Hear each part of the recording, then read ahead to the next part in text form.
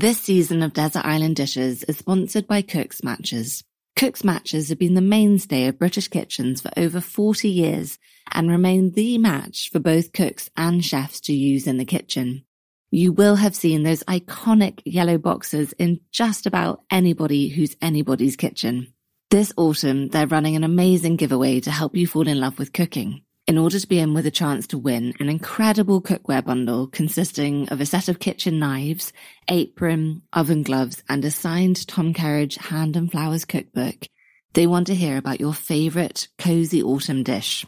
It's very simple to enter. All you have to do is follow Cook's Matches on Instagram, like the post on their page which tells you about the giveaway, and then simply leave a comment with your favourite autumn meal. I mean, to be honest, that's going to be the hardest bit. Narrowing down your favourite dish to just one, but you can do it. The competition runs until the 28th of October, so get entering. To find out more, head to the website www.cooksmatches.co.uk. Good luck to everyone, and thank you very much to Cook's Matches. Hi, I'm Margie Namora, and welcome to the Desert Island Dishes podcast. This is the podcast where every week I ask my guests to choose their 7 desert island dishes. These range from finding out about the dish that most reminds them of their childhood, the best dish they've ever eaten, and of course, the last dish they would choose to eat before being cast off to the desert island. I hope you're all well and that you've had a lovely week. Now, I know that I told you a few weeks ago about pressing the wrong button and how it would never happen again. Well, you know where this is going, don't you? I only went and did it again. Honestly, after 100 episodes or so, you would think that I would have got the hang of this recording malarkey, but here we are. I think it was also a combination of me pressing something I shouldn't have, probably when I was chatting, and then also the fact that there were 3 of us. And so this is definitely a friendly, chatty conversation where there are some overlaps in when people are talking, but hopefully you get a rapport and it feels like you are part of the conversation with these 2 lovely sisters. I am still very much a one-man band, and it's lovely when people think that there is a team behind helping me. That hasn't been the case up until now, but with all of these mistakes I seem to be making, maybe the universe is trying to tell me something.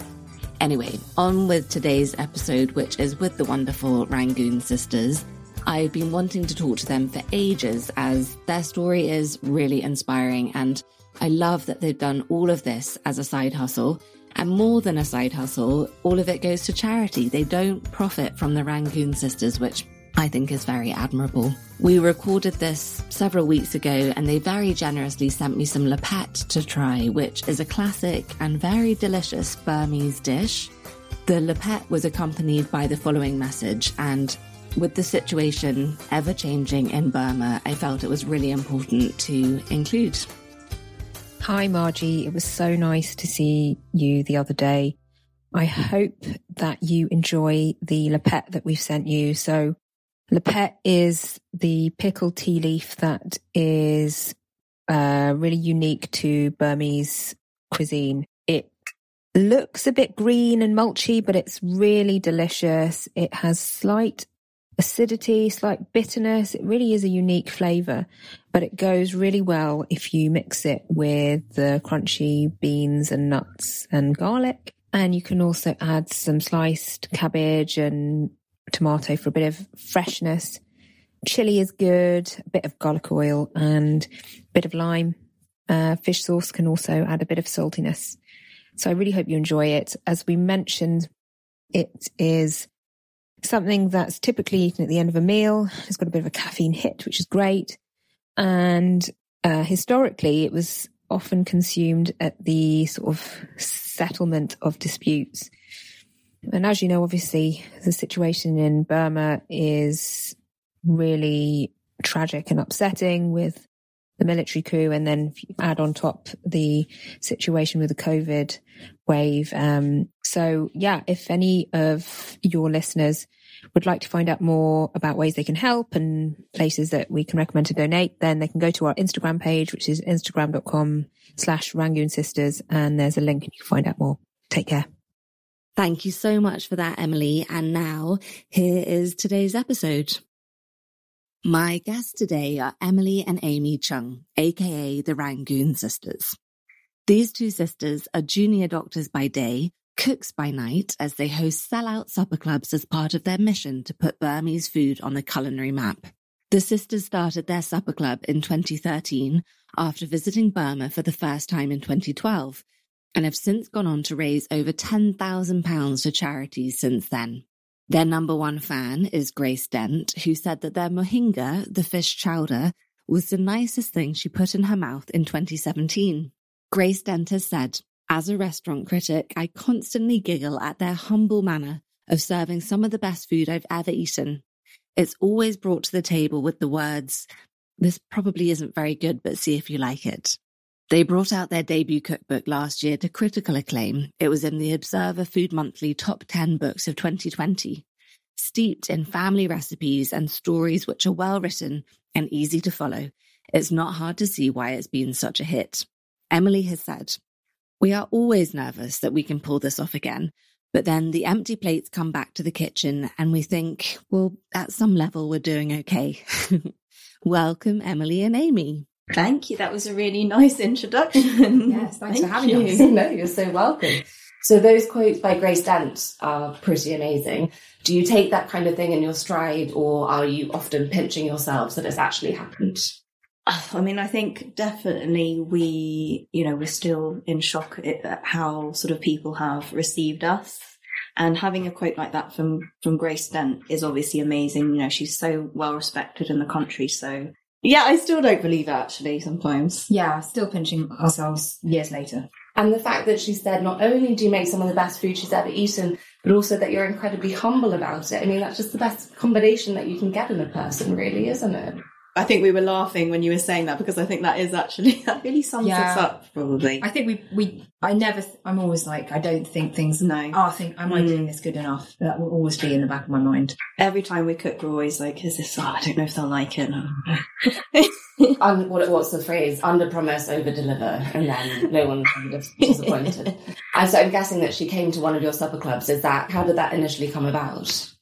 She did come to one of our supper clubs, and she'd invited us to take part in London Food Month prior to that. But she hadn't actually had much of our food, so we just invited her over for dinner, and she came. And it was quite funny, because she said that actually people didn't really ever invite her to their homes for dinner. It was always a case of them inviting her out or going somewhere to eat. So it's kind of novel to be in someone's home and fed food. That's very brave of you. Yeah. I don't know. Where did that come from? Maybe there is some confidence somewhere, but I think we wanted to kind of pay her back for being supportive, so nice. And what better way than to have someone over to your home and feed them lots of food. The dream.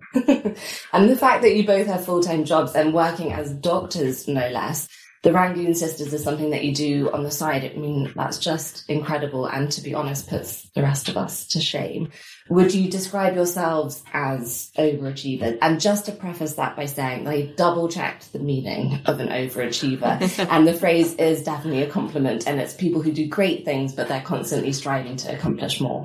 Okay, I don't know. I hate to agree with that, but I guess that probably is the case. I mean, I think since we were very young, I think we were always encouraged to do a lot. So I think particularly our mum always wanted us to do lots of things. And so I think it was sort of instilled in us from a young age. And I think, obviously we both practiced medicine, and then doing the supper clubs, I think obviously we saw it as a challenge, but also something we really enjoy as well. Mm-hmm. And I think people are always surprised about how we managed to do it alongside everything else. But I think actually it ends up being quite easy sometimes and quite effortless, because I think we just enjoy cooking and we love the food as well. So yeah. I mean, I think when you apply to do medicine, you have to be kind of this all-rounder that does lots of things and participate in team and music and so on. And we were encouraged to do that. And actually now I look back and think, God, we were so privileged to be given those opportunities by our parents.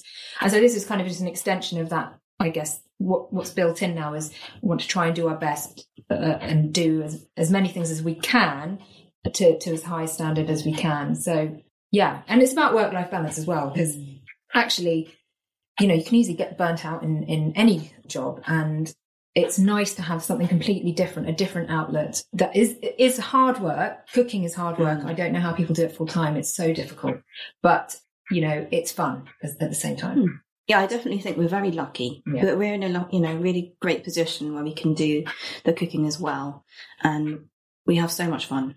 And you both work for the NHS. One of you is a psychiatrist and the other as a sexual health consultant. Did you both grow up wanting to be doctors from a young age, or did you ever consider working in food? No. I love my job, by the way, but I'm the one that does sexual health, and I was good at science and maths, and then you kind of think about what career options there are for you. And I was going to do a science degree, but then I realised I was missing out on that kind of interaction that you get in medicine. But I wouldn't say it was kind of my life's goal from childhood. I really want to be a doctor and I really want to help people. It just kind of happened that way. That's, science and wanting to interact with people, well, medicine. And actually it's brilliant. I never for once would have considered doing food. I don't know, Amy. I think that, yeah, it's the same for me as well. It wasn't that dream from childhood saying, I dream to be a doctor one day. No, it wasn't anything like that. But obviously I'm, equally happy to have ended up in that career, and I really enjoy it, and I'm so glad that it's happened. I guess thinking about our parents and what obviously our parents would have wanted us to do something that was secure and was going to pay well. But my dad, I remember, was saying, why do you want to be a doctor like your sister? You should do something like business or something like that. Isn't it every parent's dream to have two daughters? That's what you think. But I remember he was like, why do you want to do that? Why do you want to do the same thing as your sister? Talking about Dad questioning like our choices. Obviously he was happy at the end, but, even with when we started to do supper clubs and get involved in food, he would privately ask our mum, I don't know why they're doing this, because it doesn't earn them any money. Like, what is the purpose? But then as time went by, he could see how enjoyable it was, and he would volunteer to help out. And it was really nice by the end. And he kind of see that there are other reasons to do this. Yes. Not just the financial gain. So you say that your parents definitely had a big influence on you. Your dad was Hong Kong Chinese and your mother Burmese, and they were both really into food and the cuisines that they grew up with, but they also felt really strongly about you trying lots of different things. So let's talk about the first desert island dish, and that's the dish that most reminds you of your childhood. I would choose wontons, so the squares of pastry, wonton pastry that you fill with meat or veg, and then you fold them up. And what we would do is, for parties, we would kind of all get together with our dad and our mum and make them all together. And it would be kind of a contest as to how many we could each fold up and how many would be a disaster. And then what we would do is what my dad would do is he would deep fry them, and then they'd be really nice and crispy, and usually served with sweet and sour sauce. Then if you had excess, you could kind of boil them up and have them in a soup. So plain bit of soup, spring onion. And usually the filling would be a bit of minced pork, really simple minced pork, white pepper, and maybe a bit of spring onion. That was all. Really, really easy to make. But just many, many evenings making those together and then serving them up to guests. That's kind of my strong childhood memory. Yeah. So delicious. When you say when you have excess, first of all, did you often have excess? Yes. I guess that's another sort of memory of childhood and sort of being at home. But it was that our parents would often entertain their friends. And whenever that would happen, you knew you were going to have a feast. And everyone always remembers those sort of days when you speak to them now, all the family friends, of when you'd have like dish after dish coming out of the kitchen like a conveyor belt and the sort of dining table just full of lots of dishes. And it would always be like a variety of things, because obviously our parents have different heritage. So yeah, Dad would bring out the wontons. You'd have like roast duck. You'd have Burmese curry and some noodle dishes, and it was amazing. Just all those memories of everyone just tucking in and, obviously going for seconds and thirds, etc. That's mandatory, isn't it? So for anyone listening who might not be familiar with Burmese food, I think when asked this before, you've said that your dishes are bold curries and super salads are similar to other Asian styles of cooking, but they have more flavour. Is that how you describe it? Well, that's a bit of a controversial thing to say, more flavour. I think, yeah, definitely. If you're not familiar, it's reminiscent of lots of other similar Southeast Asian cuisines, in Thailand and Malaysia. But yeah, I think there's kind of textures to a lot of dishes, particularly the salads. So there may be soft and crunchy, but also, sour elements, sweet elements, spicy elements. So it's kind of that combination of lots of textures and tastes. So there can be a lot of intensity from things like fermented shrimp paste and fermented flavours in fish. And yeah, it's not necessarily kind of blowout spicy heat. Yeah, I think, I guess in Burmese food, it's not necessarily, very spicy like maybe Thai food is. It's a bit, it's a bit more fragrant, I guess, the spicing that you get. And I guess another thing about Burmese food is that often when you're, sharing all the dishes, you often have some condiments on the side, and you'll have extra chili oil or, extra fish sauce or limes and things like that. So you can tailor it to what you sort of prefer. And we always have those things on the table. Because, sometimes you do like things a bit more spicy, or maybe you don't. So it's flexible. Oh, such a nice way of eating. So it's sort of familiar flavours, but using them in a different way, and perhaps a different combination that people might be used to. Yeah, I think so. I think I also read that a common thread is that every dish will have at least 3 of the 5 tastes of salty, sweet, sour, bitter, and umami. Do you think that's true? Yeah, definitely true. One always trying to get that balance, I think.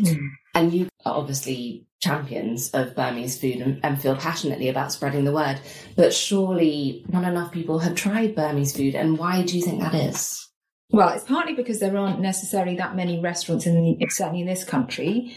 I mean, until not that long ago, there was only one in London, and now there are 2 or 3, and there are more sort of sub-clubs and pop-ups doing Burmese food. There is a big Burmese population. Yes, exactly. Here. Yeah. So why is that? I suppose until fairly recently, people weren't travelling there so much.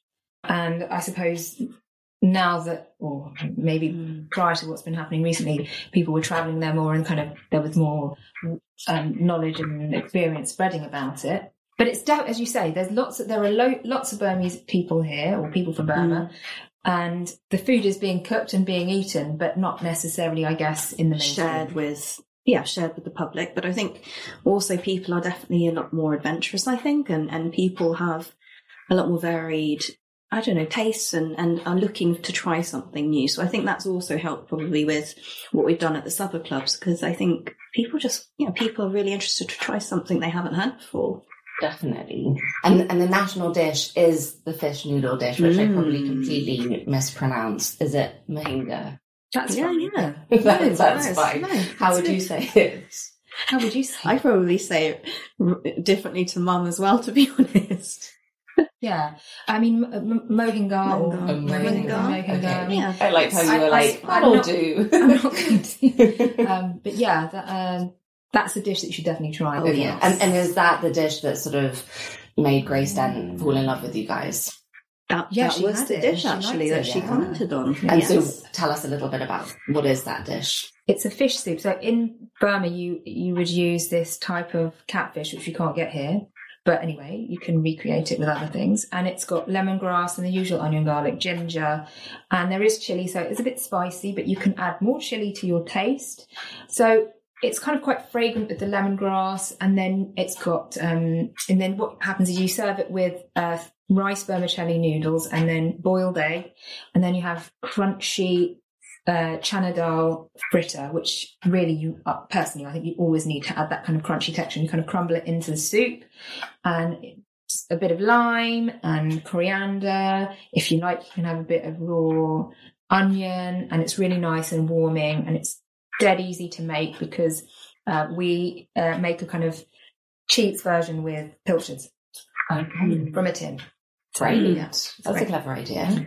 I think I guess that twist on it is, I guess, what that sort of highlights is. So when our grandma and Mum first came over here, I guess is trying to adapt sort of to being able to cook the dish, but sort of adapt to what's available here. And usually you would use catfish, but they just sort of discovered that actually using pilchards worked really well. And so that's, I guess, how we've continued to make it as well. Another clever thing about the way that you two cook is it's making things accessible. Like all of your recipes, I feel like, yeah, they're easy to recreate. That's sort of part of their charm, isn't it? Yeah, I think so. And I think that's what we were trying to achieve, and, you know, trying to make it easy for anyone to make it. I don't think, you know, there aren't any techniques which are, you know, really sort of tricky or anything like that. And we hope that most people are able to cook it. And you can get a lot of ingredients nowadays anyway. Yeah, I know things have changed so much over the past few years, haven't it? So let's pause there and talk about the second desert island dish. And that's the first dish that you learnt to cook. Okay. So I know this is again sticking to the Burmese theme, but when I did think about it, I thought actually it was probably the Ono Khao Swear, which is the chicken curry noodle dish. Ooh.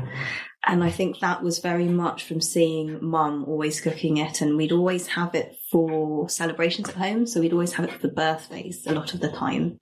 And I think that was when I definitely started picking up more and more from Mum. I'll describe it. So I guess it's like the moingo, it's like a bed of noodles, and you get this very aromatic coconut chicken curry that you sort of pour over, and it's quite soupy. And then you put on the boiled egg, and then I guess again the crispy element, which is deep fried crispy noodle, which go on top as well. You mix into the bowl, and it's all full of texture. And then you have, you know, again the spice with the chili and extra fish sauce as well. And it's always a great one for sort of communal eating as well. You just have a big bowl of it in the middle of the table and everybody digs in. Oh, that's such a nice way of eating. Yeah. And how old do you think you were when you started experimenting with that?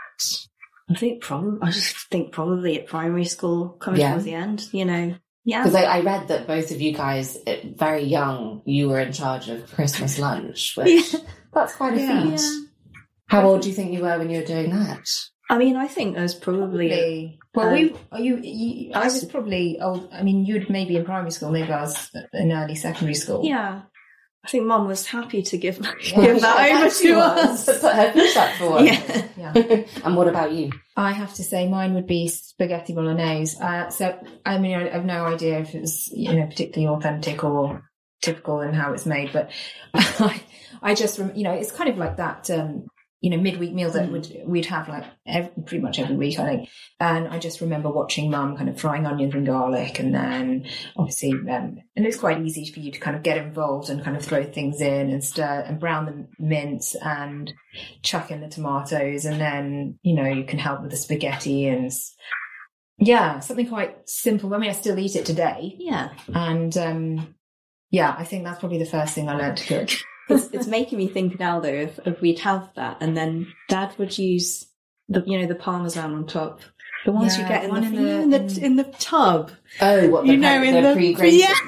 Like not the one that doesn't come in the fridge. The one that goes in the cupboard. Yeah, I know. How did they get away with? I know. I don't know how that. What is inside? What is it? I don't I've had it for years. No, that is very. It reminds me of Dad. Dad. It's a very particular taste and smell that cheese, isn't it? Yeah.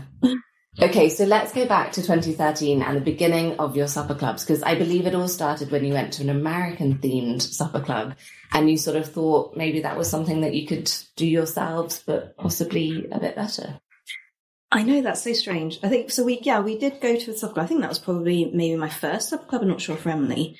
But I don't know. I think they were showcasing lots of different genres of food at the time. And I think then it got us talking about, you know, Burmese food. You know, nobody's really tasted it. And so for some reason, the conversation then led to sort of, oh, well, could we do this? And then I think we just got speaking to the organizer of the event. And he just said, yeah, okay, just like that. And we've never done anything like that before, and we were just signed up for this big challenge. And how long did you have to prepare? Like, was it pretty soon afterwards? I think we had a few weeks, so we could kind of test out a menu. And I don't know, he didn't know us, so there's obviously something about us that he felt he could trust. And I trust you guys. Thank you. We were very convincing, maybe. And it was, I mean, because now when people ask us about, they'd be interested in starting up a supper club, and I say, oh yeah, you know, maybe start with a small group at home. But no, we didn't do that. We had at least 60 covers. Covers, yes. Oh my goodness, for your first ever event. And it was 3 courses. it was a bargain price, I would say. I think How much was it? £15. Wow. And it was really intense. And obviously you learn a lot from that, kind of throwing yourself in the deep end, cooking for 60 people. And I remember, you know, there was just food all over the floor and we didn't really know what we were doing. But no, then he came and found us and he said, come out because some people want to meet you. So that was really nice because actually they'd had a good time. And yeah, I mean, you don't always go somewhere and you know, say, I want to speak to. No, like that was so delicious. I need to speak to the chef. Yeah, so that was, yeah, I think that was a surprise for us, but obviously a really lovely one. And, you know, I guess it just sort of reinforced the fact that, you know, we were doing something right and people were enjoying it. And I think that probably sort of led to us obviously doing it again. Again. Yeah, from then on it kind of, I guess it just sort of spiraled really, and then events would sell out really quickly. And then I had a couple of maternity leaves, so we sort of had a bit of hiatus. Oh, thank goodness that you said that. I thought you were going to say, I had some maternity leaves, had some time on my hands, and we did even more supper clubs. No. I was thinking, please don't say that. Anything like me just lying on a sofa eating donuts trying to survive. So obviously going from having only cooked for family and friends to cooking for 60 people at a go. I remember the feeling when I first cooked for people and they actually gave me money in exchange for the process. And it was a very strange feeling because you feel a bit guilty because you're enjoying it and it's fun cooking, and then you take their money and it's such a strange transaction. Did you feel like that? I mean, it felt like a nice bonus. I mean, I guess it's, you know, you don't end up taking up a lot of money, you know, from it. But I can't say I really felt that way, but I do feel that way a bit now, especially when sometimes, you know, our friends come. Oh yeah, that feels weird. And that, otherwise, you know, on another day, I would cook this for you at home for free. I mean, obviously we can't control what they do. So they buy the tickets and you see their name and like, oh. But it's really nice. And lots of my colleagues, I think your colleagues, they book in because obviously they know what we do. And that's really nice, although it feels kind of weird. But then I think, like you said before, we're in a really privileged position. This is not our main source of income. And so that's why it's quite nice because what we've done for most of the events is then we can give that to organisations which are close to our heart. You know, some of them are in Myanmar, some of them are here. I think, you know, for example, the hospice that looked after Dad, it was really nice to be able to kind of give them something back for looking after him by doing something we enjoy. So, yeah. I know, the fact that you guys don't make any money from this is just another wonderful thing. We're just lucky. We're really lucky. And I don't think it's because we're like really nice people. We're just lucky. Yeah. Well, I think that's debatable. I think you are very nice people. I've embarrassed you now. Let's talk about the third desert island dish. And that's the best dish you've ever eaten. So I think we agreed on this one. Did we? Well, yeah, I mentioned it and then you mentioned it. Okay, fair enough. It must be fair enough. This is a really difficult question because we've eaten a lot of food in nice places, very lucky. But I think the dish I selected was the souffle at Le Gavroche, which we went there for Mum's 60th. It's her 70th this year. I'm not sure how we can top it. But it's a cheese souffle and it's light, but yet really intense. And I'm rubbish at souffle, you know, making I've never made a souffle. Oh, no, disaster. But it's just so delicious as part of that whole menu, you know, which is all wonderful. So and that was a really, I guess it's also associated with the memory. It's like we were all together with our parents having a really nice meal. Yes. It was before children, so it was really calm and peaceful. The whole experience. I mean, that's definitely one of the best meals of my life. I guess the other thing I was thinking, it's another French meal. This was a meal at Epicure restaurant in Paris, which I went with my husband, and we had foie gras and brioche, which I think is that the most indulgent thing ever? It's a lot of butter, which is why it's so delicious. Well, I mean, if you deep fried that would be... Oh my God. Oh my goodness. Guys, I think that needs to happen. I've got a new deep fat fryer. So. Oh, perfect.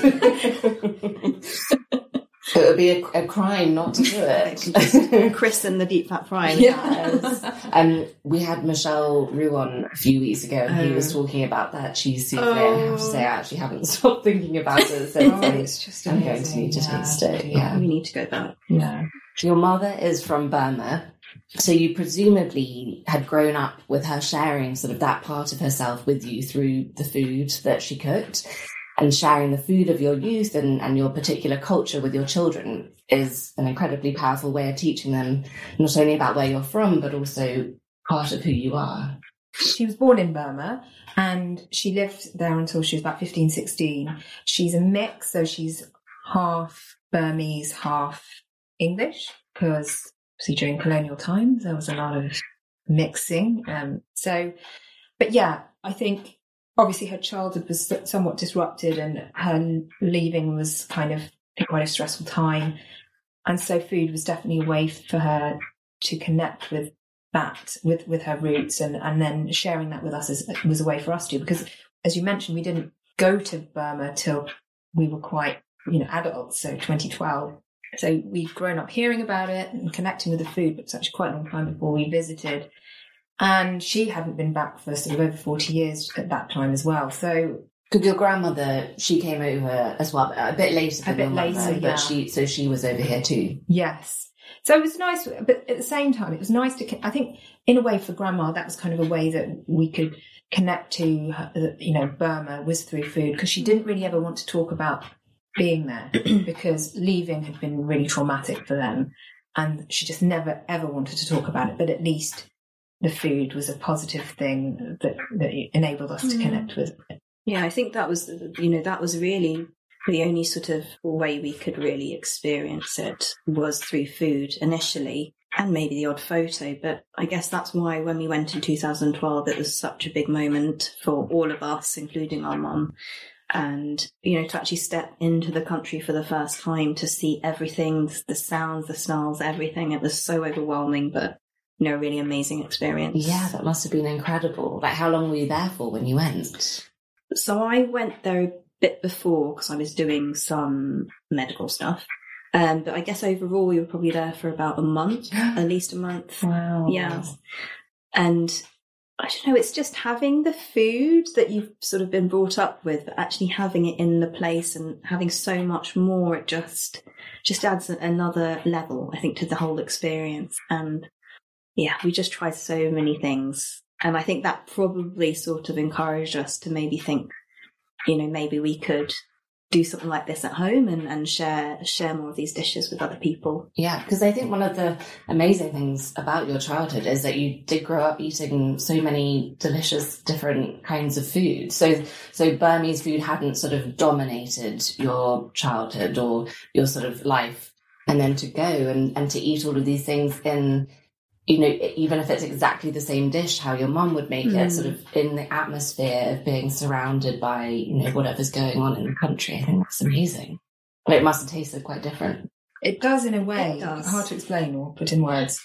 It's familiar. It is obviously familiar, but it's also different.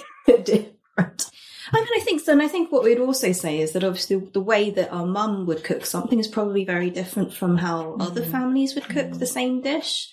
I guess that's just natural for there to be some differences, but obviously it's just the same, obviously it's the same sort of main components, but it's always going to be a bit different from family to family. And we probably cook it differently to mum. There will be lots of different kind of small variations in tea shops, which is kind of where you can get a lot of dishes like mohangar, and it's open all day, breakfast, lunch, dinner, lots of dishes, and different regional variations. So you had one in the south which kind of had a different fish and had some vinegar in, and it was kind of quite different and sour.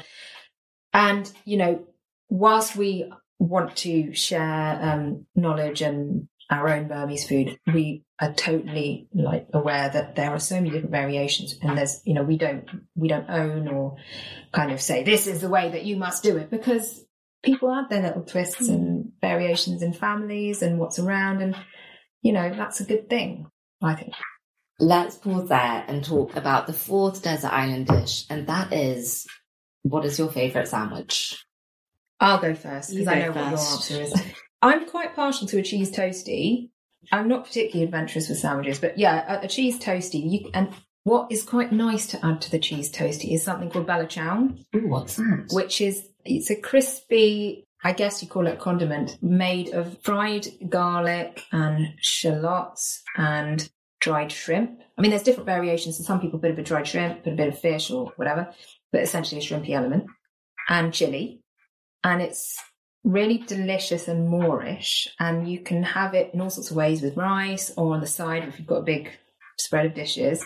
Or quite simply on, I'm going to give this to you later, by the way, sliced, white, cheap sliced bread with a bit of butter, sprinkle bella ciao. That's your lunch done. That sounds incredible. So that recipe's in the book, but it's kind of onerous to make because it's a lot of frying, but it's worth it. And then by the time you've fried everything, it's like shriveled to this tiny bowl. But you don't need a lot. You just have a little bit, and it's great.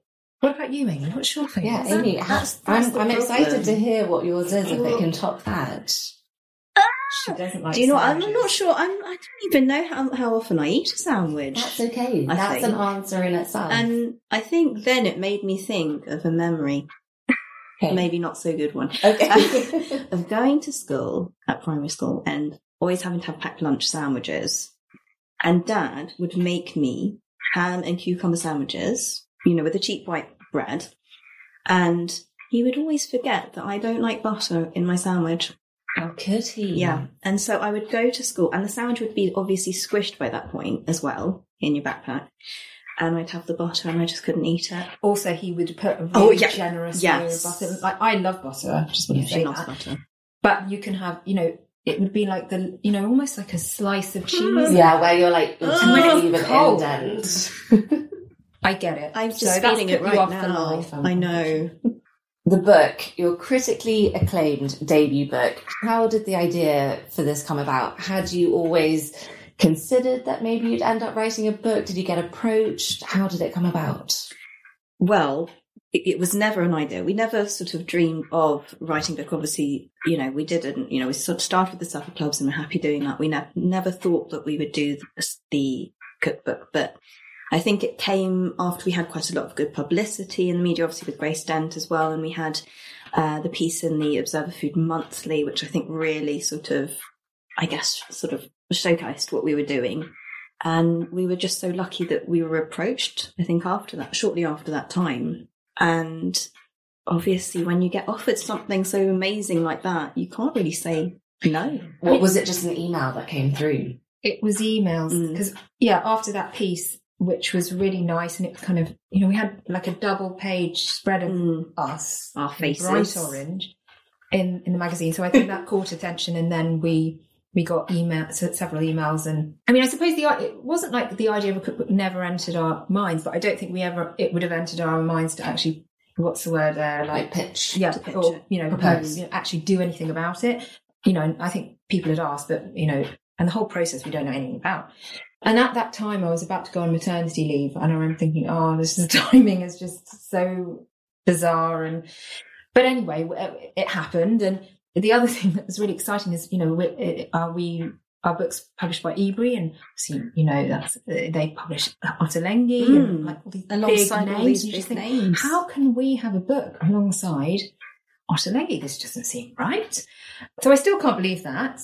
And then it's with writing the cookbook, there's two of us and we kind of shared that role. And actually it was really fun and hard, but I was going to say it was also hard. Obviously it was also hard. But I don't know if you guys ever look at your Amazon reviews, but you should, because you basically have one negative review, and that review is only negative because the person's talking about the cardboard box that the book was delivered in. I haven't seen that. There was another review, which I haven't actually looked at the reviews for a while. There was another review that was like, there's too much garlic. Oh. No, well, they're wrong, because you can't have too much garlic. How is that possible? But isn't that amazing?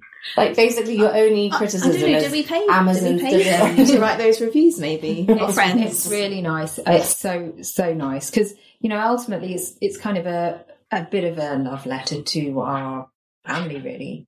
And it's just a nice way of putting I guess, everything together into this physical something solid book we can share with our friends and family and all the people that supported us. Yeah, and that you're going to have forever. It's amazing. I still don't believe it. No. Let's talk about the 5th desert island dish, and that's the dish you eat the most often. I think this was actually both of us agreed on this one, probably, although it might vary a little bit, variations on it, but definitely curry. It's one we have every week, you know, needs to be a bit more specific about curry. When I say curry, obviously that does, your one will be different to my one, but I would say it's often a Burmese curry, just because they're very delicious. And it's often something called a mena, which is a beef curry. And it's sort of starts off with, so with all Burmese curries, often sort of with this triad of onions, garlic and ginger that you slow cook, particularly the onions. That's really a key point of cooking Burmese curries. And you cook them for at least 20 minutes so that they get all caramelly and delicious. And then you add your spices and then often use beef shin and then leave it to slow cook in the oven to develop all those flavours and so it's really tender and melt in the mouth. And, you know, curry's a great one to batch cook as well. So you cook that at the weekend and obviously those flavours develop over time as well. And if there are any leftovers, I guess I'm not actually talked about the sandwich, going back to the sandwich thing. I guess it's a half sandwich, but eating leftover beef curry on toast. Oh yeah, I read that your mum used to do that. Would do that. Again, it's the white slice. White slice, toasted with the beef curry on it is divine. Following on from your onion chat, I remember when people would come over, or like when I was in primary school, they would be like, I don't understand why you've got so many onions. I think other parents would be like, well, how come you've got so many onions? What, in the kitchen? Yeah. And it's like, well, that's just the normal amount of onions. That's like a day's worth of onions. Right? Because we do cook with a lot of onions, especially with the Burmese curries. But I think the dish we eat most in my house would be, my husband cooks Mira Soda's mum's chicken curry from her first cookbook. We probably have that nearly every week. It's really simple, but delicious. And like you say with batch cooking, because the way you survive, I guess, with job and children and is cooking at the weekend, things that you can easily reheat during the week. So there's always going to be Mira's mum's chicken curry in the fridge. Also, something like a curry is so perfect, isn't it? Because it only gets better. Oh, Matures. Exactly. In fact, I actively choose not to eat it on the day of cooking. Yeah, but which is hard to do. It's hard. Got to have willpower. So the book is very personal. Did it feel important for you to personally to get the recipes loved by your mother and grandmother written down purely just for yourselves? I think it's handy for myself because I do use it now. Because before it was all just very much guesswork. You know, the way that lots of family recipes, you know, bit of this, bit of that, very vague, add a bit more of this. And to actually write the recipes, we did get mum to make some of them whilst we watched her, and you really have to be so careful because she'll add bits and bobs when you're not watching because it's just so kind of second nature what they're doing. But now I do use the book actually for some of the recipes I didn't make so much. How about you? I think that is, I mean, I have it on my phone, so I'm always either when I'm cooking these dishes at home or even with the supper clubs, it's quite handy because then you can just increase by and that helps with the amounts and things. But I do still end up doing like changing it as well, even though it's all written. I always like, I'll just put this in it now. We'll add another garlic bulb. But there's always add the extra garlic. It's always extra or the extra onion. So it's still changing. But I do feel like with the older generations in particular, wherever they come from, they're so bad at writing stuff down. And as you say, it is all just intuitive cooking. And so we are sort of in danger of maybe losing some of those amazing recipes. So I do think it's incredible that you've written it all down. I think it does help us now, definitely. And even still, I think about some things that our grandma used to cook. And I mean, sadly, she's passed away now, but I do have some regret over some of the things that she used to cook. And I really don't know how she cooked them, and they were so delicious. So, yes, at least we have some of the things written down now. Yeah. Right, we're on to the 6th desert island dish, and that is your go-to dinner party dish. I mean, I understand, obviously, you're full-time doctors and you're running the supper club on the side, so I don't know if you have time to do dinner parties. Oh yeah, we definitely do. We definitely do. I mean, I think that's like Emily was saying, it's the best way to sort of meet up with friends is just to have them over and just cook for them. And I mean, the thing is, dinner party dish, it wouldn't be a dinner party dish. No. Never be.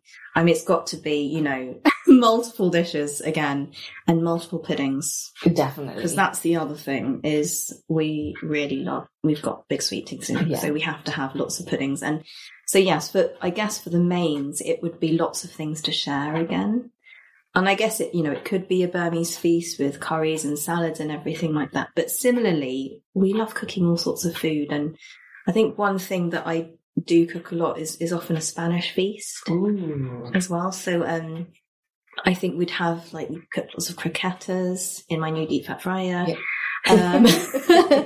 Tortilla, prawns, and padron peppers and everything. Again, it's that sort of sharing element. And then yes, finished off with not one pud but multiple puddings. What would the puddings be?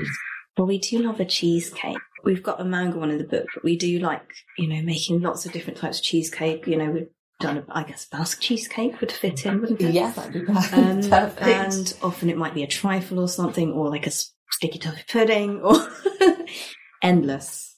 What is a traditional Burmese pudding? Well, I would say there isn't really a big thing about Burmese pudding. There are lots of sweet things which are kind of cakey, or lots of coconut sweet things, more like snacks. I guess for us, the Burmese, what we would serve as a pudding, which I guess they would have more as a snack, is it's called shui yine, and it's you have it at New Year, and it's this coconut sweet soup. I'm not going to make it sound great, but coconut sweet soup, which you have these green pandan noodles, or I call them worms, but they're made with mung bean flour, and they're green, they look like green worms basically. And there is coconut jelly in there, and tapioca pearls, and sometimes some sticky rice, and then you have a bit of white sweet bread. So why did this bread keep coming up? Which you might think, white bread in a fluid, it's going to get soggy, but it tastes really sweet and it's a sweet nice bread though, and it's really refreshing. I hope I've made that sound. No, you have. I'm intrigued. There are not enough Southeast Asian desserts available to buy. I mean, obviously, if you go to Chinatown, there needs to be more. It is a great dessert, and I think particularly in hot weather, because that's the thing, you have it really refreshing, cold and with ice as well. It's perfect. Yeah, that's really good. Right, on Desert Island Dishes, we've got a cookbook corner, so I'd love to know, what is your most treasured cookbook? We both have loads of cookbooks. This is a difficult one, but I've chosen the Honey & Co. baking book. And the reason I've chosen this is, well, their books are great. It feels like they're sort of just talking to me in my kitchen when I read them. The recipes really work. And obviously the restaurants are great as well. It's really good to be able to recreate their baked goods. And during my first maternity leave, I guess, although it's busy when you have your first baby, you're there are bits of time, and you're not working, and you're looking for things to do. So I made it my mission to try and do basically all the recipes in that baking book. But it was really nice to have that to do. So I have those memories of that first maternity leave, baking lots of things from their lovely book. They're also so lovely, and they've been really nice to us and supportive of us. And again, I guess I can't believe that. Why are they so nice to us? I would never have imagined during that maternity leave, I'm going to meet these guys, and they're going to be so nice to me. But I think you can feel that through their book, that they're just so lovely. And you basically had your own version of Julie and Julia. Yeah, exactly. Yeah. Maybe that's the next film. Your cookbook. My cookbook? Are you able to whittle down your collection? Well, I think it was probably just thinking about the first cookbooks that maybe we started using when we were quite young. It's probably, just have to say, Nigella the Queen. She's amazing. And I think, Nigella's How to Eat and all of her cookbooks, I think those are the ones which we would look at most when we were younger. And I think we still continue to use them. And obviously, the way that she writes recipes is amazing, and all her food. We even let her say Nikawave. Exactly. And we love it. Exactly. She can do no wrong. Yeah, she really can. On to the final 7th desert island dish. And that's the last dish you would choose to eat before being cast off to the desert island. Are you having it together? Did you want to Oh, share we're it? going to have the meals together. Oh, yes, so, you can do before it. I mean, I said... Guys, that was very big rush. I think you can have separate leaving parties to go to the island. You can veto some of mine. So I think to start, now you wouldn't have this. What would I not have? I would like, it's not very exciting, but just some really nice bread, but maybe like a Crusty baguette. crusty bread, white bread with butter. Like, you know that Bungay raw butter that you can get? You wouldn't like Oh that my because you gosh, don't that like sounds... butter. It's really good. Bread and butter for start. Do you have a different starter? No, I mean, I guess I would have bread and maybe something else to go. You could dip it in some olive oil. Yeah. I like, some really lovely And then I would have roast duck, like Cantonese style roast duck with rice. Would you? I wouldn't have that. Okay. And then I would also have moo crab from a restaurant called Singburi in Leytonstone, which is local to me. It's this crispy, deep fried pork belly with chili, and it's divine. I eat it cold from the fridge the next day, but it's really amazing, and we have like 2 or 3 portions of it. Yes. And I would have mum's prawn curry. Would you not have that? I would, but I'd probably have it alongside a roast dinner with all the trimmings. Does that go fits. Okay. It doesn't matter. This is a flexible feast.